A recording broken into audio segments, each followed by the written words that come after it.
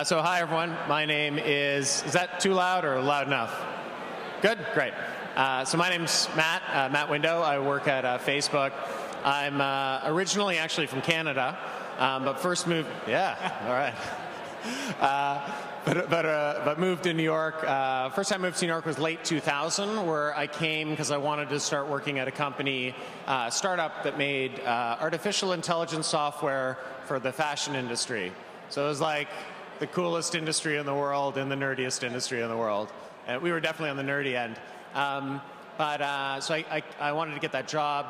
They, for some reason, didn't feel that a mid-level GPA economics student was their smartest first hire.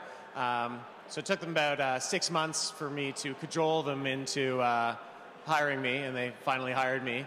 3.5 years later, went to graduate school at Stanford, decided to do a little of the real world over the summer, so I became a strategy consultant and then private equity person in Shanghai, and realized that wasn't really for me, and technology was my passion, so I was really excited about. So my last year, started up a bunch of companies and ended up deciding that I really wanted to work at a company that was growing pretty well at the time in 2007 called Facebook, and applied for a job. They decided that they didn't really need a mid-level MBA student, so after 6 months of cajoling them, finally they gave me a job, and I ended up working for 4 years, became director of business development, where I led a lot of our strategic product initiatives. Then I switched about almost 2 years ago into product, where I started off leading product for our games group in platform, and now I lead product for our Identity New York team, which is a team that works on profile, timeline, all these things, and our particular focus is a growth team for profile completeness and identity to make it easy for people to fill out their profiles, understand their privacy settings, etc. So yeah, happy to be here. Thanks for asking me to come. Excellent. Thank you, Matthew. Paul, would you like to introduce yourself? Yeah, hi guys. I'm going to be really loud because my accent with background noise I know it's going to be difficult. I'm originally from Australia, and there's no Aussies in the crowd. You've got to cheer for Canada, none for Australia. You guys should visit there. It's only 24 hours away. It's a beautiful country. I started my career about 7 years ago in Oz, initially in motorsport. So if you've ever seen Anchorman, there's a scene where Will Ferrell speaks unintelligibly on TV and someone puts a sponsor's hat on him. I was the guy who put the sponsor hat on Will Ferrell in that case. In my spare time, started blogging just to work out what this was. Social media in Australia at that point hadn't really emerged. Wound up having more fun in my spare time being a nerd and blogging, and met all these people in the States than I was having running around Australia with racing car drivers. So did the Aussie thing and quit my job, sold my car, bought a one-way flight over to New York, travelled the world for about 6 months and eventually landed a job here with an agency. Did that for several years and was really enjoying it, doing big brand social media strategy, helped the New York Times with some of their early staff, worked with Cisco and Your Rubbermaid. But about 5 years ago, saw a tweet that literally completely changed my life, and I didn't know at the time it was important. And it was 2008. I remember being in Midtown, like slightly bored at work, and it was from a woman named Beth Cantor, who's very prominent in the non-profit space. And she said, do you have a September birthday? Give it up for clean drinking water.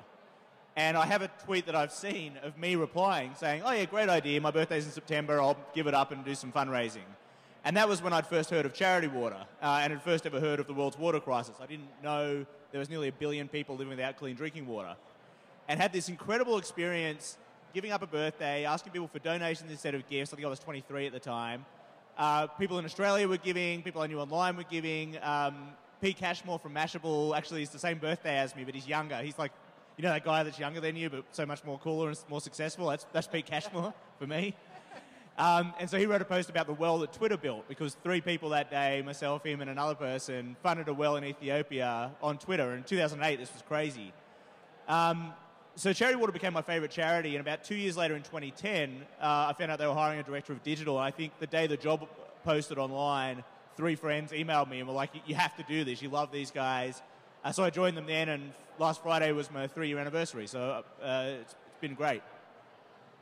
Fantastic. And now you're director of digital, correct? Yeah, director of digital. So I joined to, that's probably important what I do there. I joined as one of the first members of the executive team. So when I joined, we basically had an incredibly dynamic founder, our founder Scott Harrison. His wife is our creative director. She was employee number 3, and she's completely brilliant. And it was kind of those two and some really talented young people and interns, but no one with business experience. So we formed an executive team at that point, hired our CFO and myself within the first month, and both of us are still there. And since we've scaled the business pretty drastically. So we raised that first year, we raised about 12 million, then 18 million, last year 22 million, and now we're looking at how we can raise $100 million for clean drinking water in 2015. And my role's been very varied as we've grown, as you know how it goes. But a lot of business development, a lot of digital strategy, running our online fundraising platform, and just kind of bouncing around and trying to make myself useful. And I think that's maybe the core consistency I see, at least in both of your stories, and in a lot of the kind of early employee stories that one will hear, where you're not actually hired for one role or in one department or with one actual title. You're actually doing whatever needs to be done at any given moment. And I'm curious as to what that experience of having to, for lack of a better word, multitask or take on a lot of different hats, what that's like if it's something you're not necessarily ready to do or you're not prepared to do. You know, is that a frightening experience? Is that an exciting experience? What is that like? Well, so I actually think I'd characterize it a little differently. So when I joined Facebook, it was already 200 people. Was a medium-sized or large startup, depending how you define it. So there was enough structure in place that where I am the kind of person who likes to do a lot of different things and likes to do my own mocks or code up first prototype of something. Basically for my first 4 years, I really was in business development, doing deals, this and that. I think the kind of people who often will try to hire, though, and most great startups will try to hire, are generalists who can wear many hats, because even within a role, so much is going to change. In business development, the first things we were doing was signing up dozens and dozens of developers for Facebook platform, which was emerging at the time. But then further down the process, we got into doing very strategic, long-term, 6 to 9 month deals. Similarly, in product, you can go from doing a growth team to ads to games to an internal system. So definitely want to hire for that skill set. But I think the main characteristic is in these startups and these companies with huge momentum is that because there's so much growth, you're going to get these opportunities popping up. So if you're a consultant at a strategy consulting firm, there just aren't 20 different kind of jobs being created every year. But at these companies, there are. And so you get, I think a lot of people in other more established places who would like to do different things don't get the opportunity because there isn't the massive growth and change. Absolutely. Paul? Yeah, I remember absolutely loving it early on, loving coming from a consulting background and spending years coming up with ideas and then seeing an idea and being like, well, that's perfect, let's go and do it. And then having it slowly killed by PowerPoint presentations and focus groups over 9 months. And when I started with Charity Water and we could have an idea and just go, all right, let's do it, and execute it really quickly, and then see the end result and know that we did this with a very small team, it was so gratifying professionally.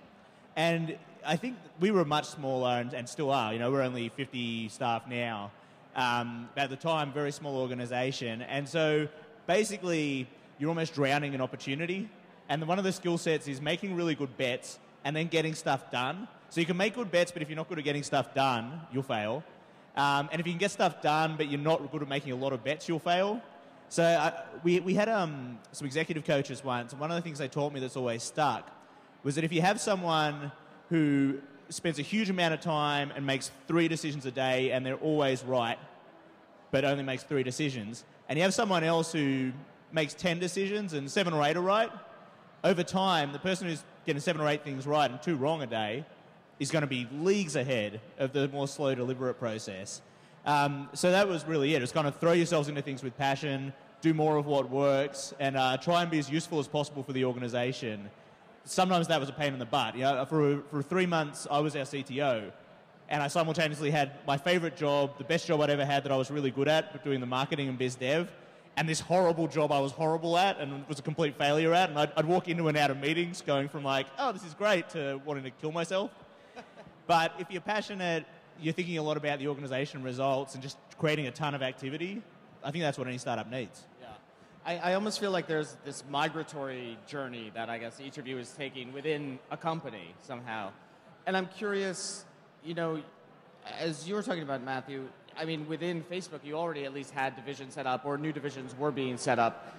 What made you decide to change course from biz dev and go into games and that kind of thing, or go from games into, you know, the New York offices and kind of leave San Francisco behind, that kind of thing? Well, I actually originally applied to be a product manager, and that was the first time they rejected my application. So then I tried again to work in business development, which I didn't even really know what it meant at the time, but I had an MBA, so I thought it sounded like I would do well. And they ended up hiring me for that. So when I switched back, but basically one of my philosophies was, when I was looking for a job, is I wasn't going to prioritize role. I was going to prioritize company. And I knew if you get into the right company, switching roles, if you're good, is relatively straightforward. But to get the right role at a different company and then switch over, much, much harder. So I said, listen, I'll reupholster the furniture. I will do anything here. Just let me join. And I was pretty upfront with that. And they liked that, actually. It showed I was really passionate about the company and passionate about the vision, which is something that I often see applicants not do enough, but I always encourage my friends to do. Just to, you know, not try to play too cool for school, but show your passion for a company. So I came in knowing that it wasn't the job I wanted to do long term, but that getting into the company would help me switch. So I did BD for 4 years, and then actually the vice president of product management came to me and asked me if I would help run this group that hadn't had was getting a new team built for it. And I was like, oh, actually, I originally applied to be a product manager, and it was sort of funny, but yeah. That's how it happened. Fantastic. And Paul, your own experience? Yeah, it's one of the things that stuck with me. I think we were talking about it a little bit earlier about the decisions you make, and when you're about to make a big bet and decide what you're going to do. And I remember with Charity Water, even though I loved the place early, it felt like a huge gamble. You know, it was a very small startup. It was a non-profit startup. I'd never worked in the non-profit industry and never envisioned myself working in the non-profit industry. It turns out we're nothing like a non-profit. We're like every startup here. But I wasn't sure from the outside.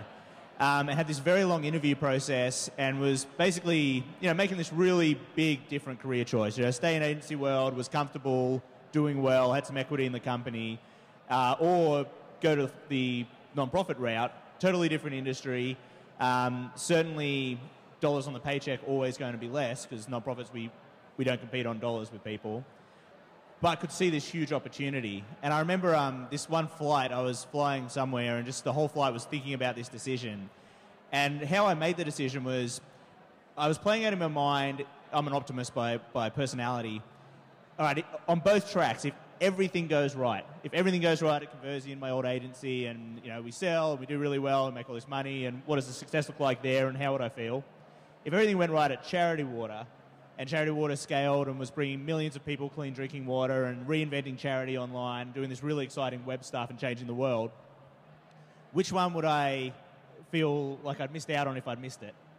If both were happening at the same time. And that's what pushed me to Charity Water. And it was the right decision. I knew if I was not there and I saw us do what we're doing right now, I would always kick myself and I would regret not making that chance to make a huge impact on the world.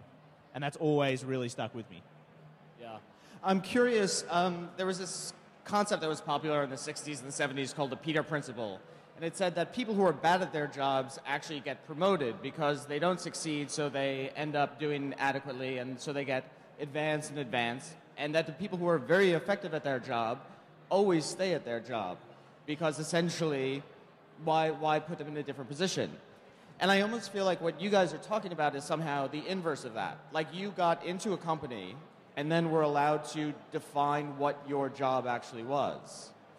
And now I'm curious, do you think that now that you've somehow found a position of comfort, or maybe not comfort, but of where you're very happy with what you're doing, you know, how do you think about what you want next, and how do you think about moving ahead, or rather just staying where you are? Yeah, one thing that I think of jumping off from that, I remember seeing a tweet from Shervin Pishavar a while ago, and it was a quote that really struck me as being very applicable about my CEO and our organisation. And it's that successful people very quickly forget success. And it's striking with our founder at Charity Water, Scott. We'll do something huge, and the next day it's like, all right, well, instantly, what's next? And I really like that attitude about continually thinking forward and trying to push yourself. For me, ultimately, getting results is the most exciting thing. I don't think about title, I don't think about salary, I don't think about a lot of things. But effectively, continually getting results, knowing I'm making an impact for my company and feel like I'm leading that impact, that's what keeps me going. It's a good articulation and I think a good question. The reason I didn't go first was because I was trying to think of a good answer. Honestly, I've been too busy recently. I haven't really given a lot of thought to where I want to be in 6 months or a year. It's actually, I think I got to take a vacation and give some thinking to that. All right. We'll come back to it in 6 months then. I'm curious, do you think there's a danger in effectively self-identifying more with a company than with a skill set or a position? I mean, is there a sense that if somehow either one of these companies folded tomorrow, that effectively your sense of success, your sense of well-being in the job market would somehow collapse with it? I believe pretty strongly, and I advise my friends in this, that when you're looking, it basically depends where you are in your career, but talking about the technology and startup industry, there's sort of a strategy for if you're at the beginning of your career, and strategy if you're a little further on. And if you're at the beginning of your career, it's all about prioritization. Paul mentioned how important that is. It's very important in your career decisions too. And in technology and in the industry, if you got to prioritize something, you think about prioritizing team, people you're going to work with, prioritizing position, the position you're going to do, prioritizing specific skills you're going to learn, or prioritizing success of the company. I would argue out of all those things, and it's great, by the way, if they all exist at the same time, very rarely do they. You got to prioritize success. You want to prioritize getting that 10x experience. You want to prioritize getting in a company already has some success, but they have a momentum, an incredible momentum. And the reason is that technology and the startup scene basically revolve around these things. This is where massive growth happens. It's where all the investment returns happen. It's where all the talent ends up going. And if you're going to prioritize, if you're thinking about how to prioritize those different things, I prioritize company and the success of that company. I remember when I was looking for a job, I basically looked at every company in Silicon Valley, every company in technology, and there were two that I thought would absolutely redefine and change, and were at that sort of hockey stick growth curve, and they hadn't finished their growth curve. That was YouTube and Facebook. And color. Sorry? And color. And which? Color. Yeah. You're dating me a bit because that was about 4 years after I was looking for a job. But YouTube got acquired 3 weeks later, which is frankly why I doubled down on Facebook. Also, YouTube, a phenomenal company, a phenomenal success. But what I've seen, and I've definitely seen for myself, other people who graduated grad school at the same time, is that being part of a success, you get, frankly, far more credit than you deserve. Being part of a company or organization that is not successful, you get far less credit than you deserve. And I have a lot of friends who are amazing at their roles, amazing in their skill set, but it's hard to show your skills and show that and get that credit if you don't have the wind at your back. It's like trying to be an expert surfer, but if the surf's not up, it's very hard for people to notice. And that's just a reality of technology and startups. Also with people, sometimes if you join an organization which has amazing people, the kind of people you want to spend the rest of your career with, well, if the company doesn't have success or momentum, those people will leave. They won't be there. And if you're, on the other hand, if you join an organization or a startup that does get very successful, the best people will join. And that's just a reality of how our industry works. And that's why I always advise my friends at the beginning of their career, because it's different than later on in your career, but at the beginning of one's career in technology, regardless of how old you are, prioritize success, prioritize the company, find a company that you think is going to 10x on the key, whether it's revenue, whether it's users, whether it's impact, and they've already got some degree of success, is frankly simply your best risk reward. And I believe pretty passionately about that. And then you will get more credit, frankly, for being part of that company than you will be for having developed an amazing skill set at a company that isn't successful. It's not fair necessarily, but it is true. I'd love to build on a couple of those points that really triggered with me. One, there was a great blog post I read a while ago, and I can't remember who wrote it, but I know Hunter Walk, who used to be with YouTube, tweeted a link to it. And it was about there's a time to learn and a time to earn in your career. And it was exactly your thoughts on how to think about the two. And I'm typically biased towards learning, especially early on. The other thing that's interesting is about really great talent coming to the team. That's fascinating. So if I look at my 3 years with Charity Water, the first couple of years was just like, I was kind of the guy. We're working it out. There's not many of us. There's 5 of us who are going to get in a room and really work really hard with a really good team around us and get everything done. And that was a great experience and great learning experience. But in the past couple of years, as we started to scale really rapidly, I got a new boss, Yukari Matsuzawa, who came out of Twitter. And it's always a bit disconcerting getting a new boss, right? They might hate you and fire you in a month. And it's been incredible having Yukari on, in large part because she's so much better at everything than I am. So I'm learning at an even more rapid pace because I have access to her. We had another early Twitter employee, Rael, join this week, and just having a few meetings with him, I'm like, we're so lucky to have him. And as our business grows, I kind of walk into rooms and realize, look at all this talent and firepower we have now and how we're going. So if you make the right bet, you start to get these great opportunities as well of even more talent coming to the team, which just elevates everything you do.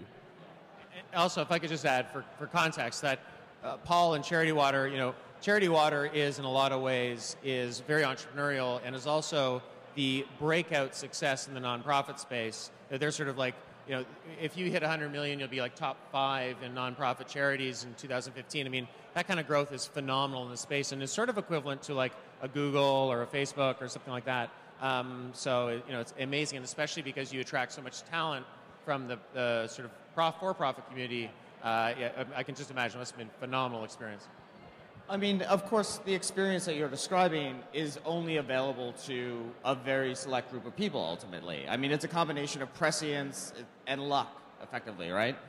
Yeah. If you are an early employee at a company and you feel like, the hockey stick growth isn't happening, the 10x returns are not happening, at what point do you say, I'm gonna cut rope, I'm gonna jump ship? So, when I do a little bit of investing myself, and I studied venture capital and entrepreneurship, seed investors, the best seed investors, every company they invest in, they see the potential of that working. Ron Conway, Dave McClure, all these guys. If you look at the returns, like 1 in 10, 1 in 20, maybe 1 in 10 raise a Series A, 2 in 10 raise a Series A. Series A investors, the smartest guys in the world, right? Sequoia, Benchmark, these guys are getting like 1 or 2 out of 10 right. When you're a person with your career, you don't get to hedge with 10 companies. You get to pick one. So when I have friends who are at companies that people have, when I have friends who are in companies and they aren't getting traction, and by the way, you have to give it a little time, right? Not every company is going to work. But I'll advise them to, think about their careers and think that they can't hedge those bets.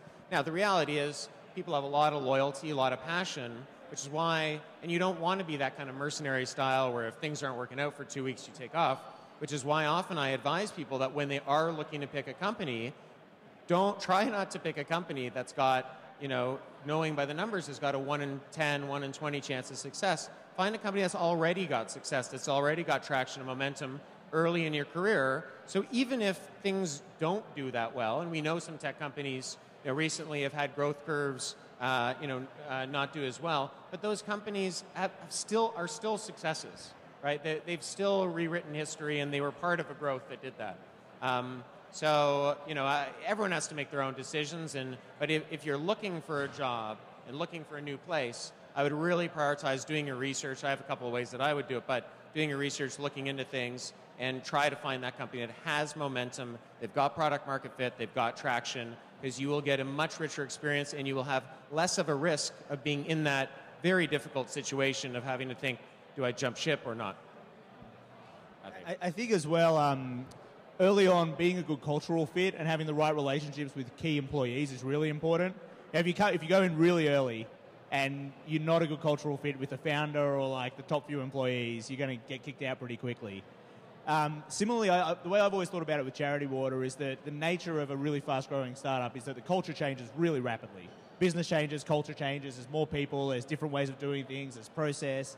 And I've always kind of taken this view that at some point I might move away from the business, who I am and what kind of culture fit I am, and at some point the business's culture might move away from me, and that'll be the right time to go and do something else. One thing I've been thinking about, just on your point earlier, Matt, about thinking about the brand, because I look out here at the vendors and there's amazing brands here. You know, there's brands I love, like Bonobos, I'm wearing their pants, Spotify, like really cool places. I'm sure they'd be great to work at. And I can only imagine that they get a lot of talent. You know, they're looking for a lot of talent, but they will get a lot of applicants. And so I was trying to think through, I wonder what they want from this room and what they're looking for. And one of the things that hits me a lot at Charity Water is when we have an open job, we get inundated with resumes. You know, I'm about to open a role for a corporate partnerships lead, and I'll probably, the second it goes up on the website, get 250 applicants, and there probably won't be a qualified one. And they'll love the brand, so they'll be selling really hard on how much they love Charity Water, but I really need to focus like biz dev killer. And so I've always had this thing where as long as they're passionate and like know who we are, I find that's pretty common for people that I get in. But I really try to qualify for, are they passionate about the role? Which is a little different to your experience. And I'm curious if it's because we're smaller or how that applies. Well, I was giving the perspective of an applicant, not of a person hiring. If you're a person hiring, you tend to skew for the person, you know, for someone who has enormous skill set in what they do, and who's, because frankly you're biased because you have to manage this person and you want them to do really well. But I thought in addition the articulation that you had is, you know, being part of the kind of org that you are. I can only imagine, like when you put up a job rack, I mean, the top 5 candidates that you must get down to must just be unbelievable. Often. It just takes a while to get there is the hard thing. I mean, we were hiring a role once. It was kind of a bit of an ambiguous job description and had like a kayak instructor from Maine apply and a nose tackle from Oklahoma State University, which I kind of love the thought of having a massive footballer in the office, but it didn't work out. So is our traditional sense of how to get ahead in business fundamentally defunct? I mean, you know, this idea of starting out in the mailroom and working your way up to the corporate ladder to the CEO's office. I mean, does that kind of career trajectory even exist anymore? Yeah, well, I mean, technology is not really like that. Sure. Generally, I don't think. I think, you know, in some ways the closest industry to technology in terms of trends and how it is in employments really is Hollywood. You know, it's TVs, it's movies. There, I mean, you get a part of a movie that's a big hit, that cements your career. There's a lot of luck that goes into it, though, frankly. Similarly, in technology, you know, there are... you know, once I keep bringing up the same point, but, you know, being part of these successes, the career revolves around the successes because they frankly finance, fund, and bring in all the talent there, goes and joins these giant sort of supernova companies that, you know, distribute around talent, money around the ecosystem. So, you know, that work your way up from the mailroom kind of thing, I think is very applicable if you're in finance, if you're in consulting, if you're in established big companies that frankly aren't changing that much and are around for a while or just have a different thing. Or I don't think you see that career that often. It doesn't mean you see people don't go and change roles and grow up within a company, spend 5, 6, 7 years there. But, you know, I think I wouldn't, I would think it's a little different tech. Sure. I think.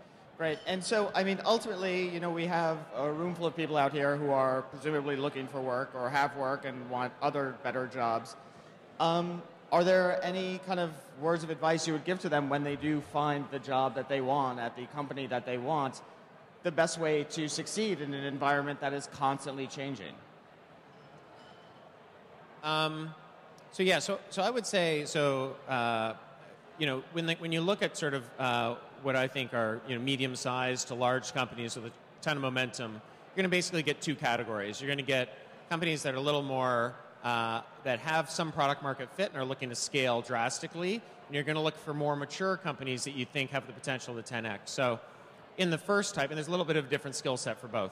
In the first type of company, which, you know, I'd probably put Bonobos or I'd put Quirky, AppNexus, Uber. I wouldn't put 50 companies there, but I could probably come up with 12 that would be, I think, in this incredibly exciting growth phase.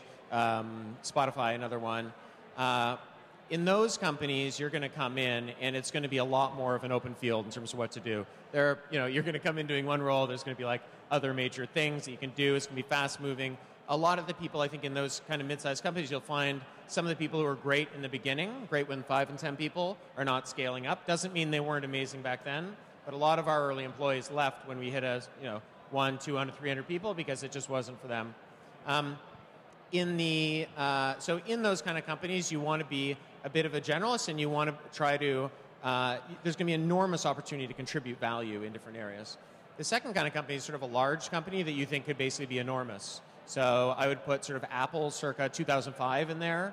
A lot of people would be like, "Oh, Apple, isn't that startup-y?" But yeah, I mean, basically 10x.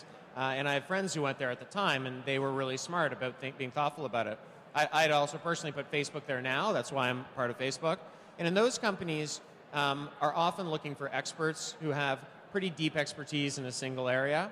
And in those companies, there's going to be a lot more structure. So you're going to be reporting into someone who used to be a VP at Twitter. You're going to be reporting into someone who's had massive success at Google or something. Mm-hmm. A lot more opportunity for mentorship. A lot more opportunity to sort of be a little slower and a little less hectic.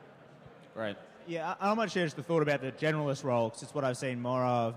I'll make the base assumption that you're going to be really passionate. Because if you're really, truly passionate about the role and the company, you'll be investing energy that you don't even know you're investing. You'll be thinking about things in the shower and devoting time on the weekends, and that's a great thing that's going to make you successful. One of the things that we learned a couple of years back, we got introduced to these StrengthsFinder tests from Gallup. It's kind of that theory of management. And we do it with all our staff now, and it's a great way, personality test for how we work with each other.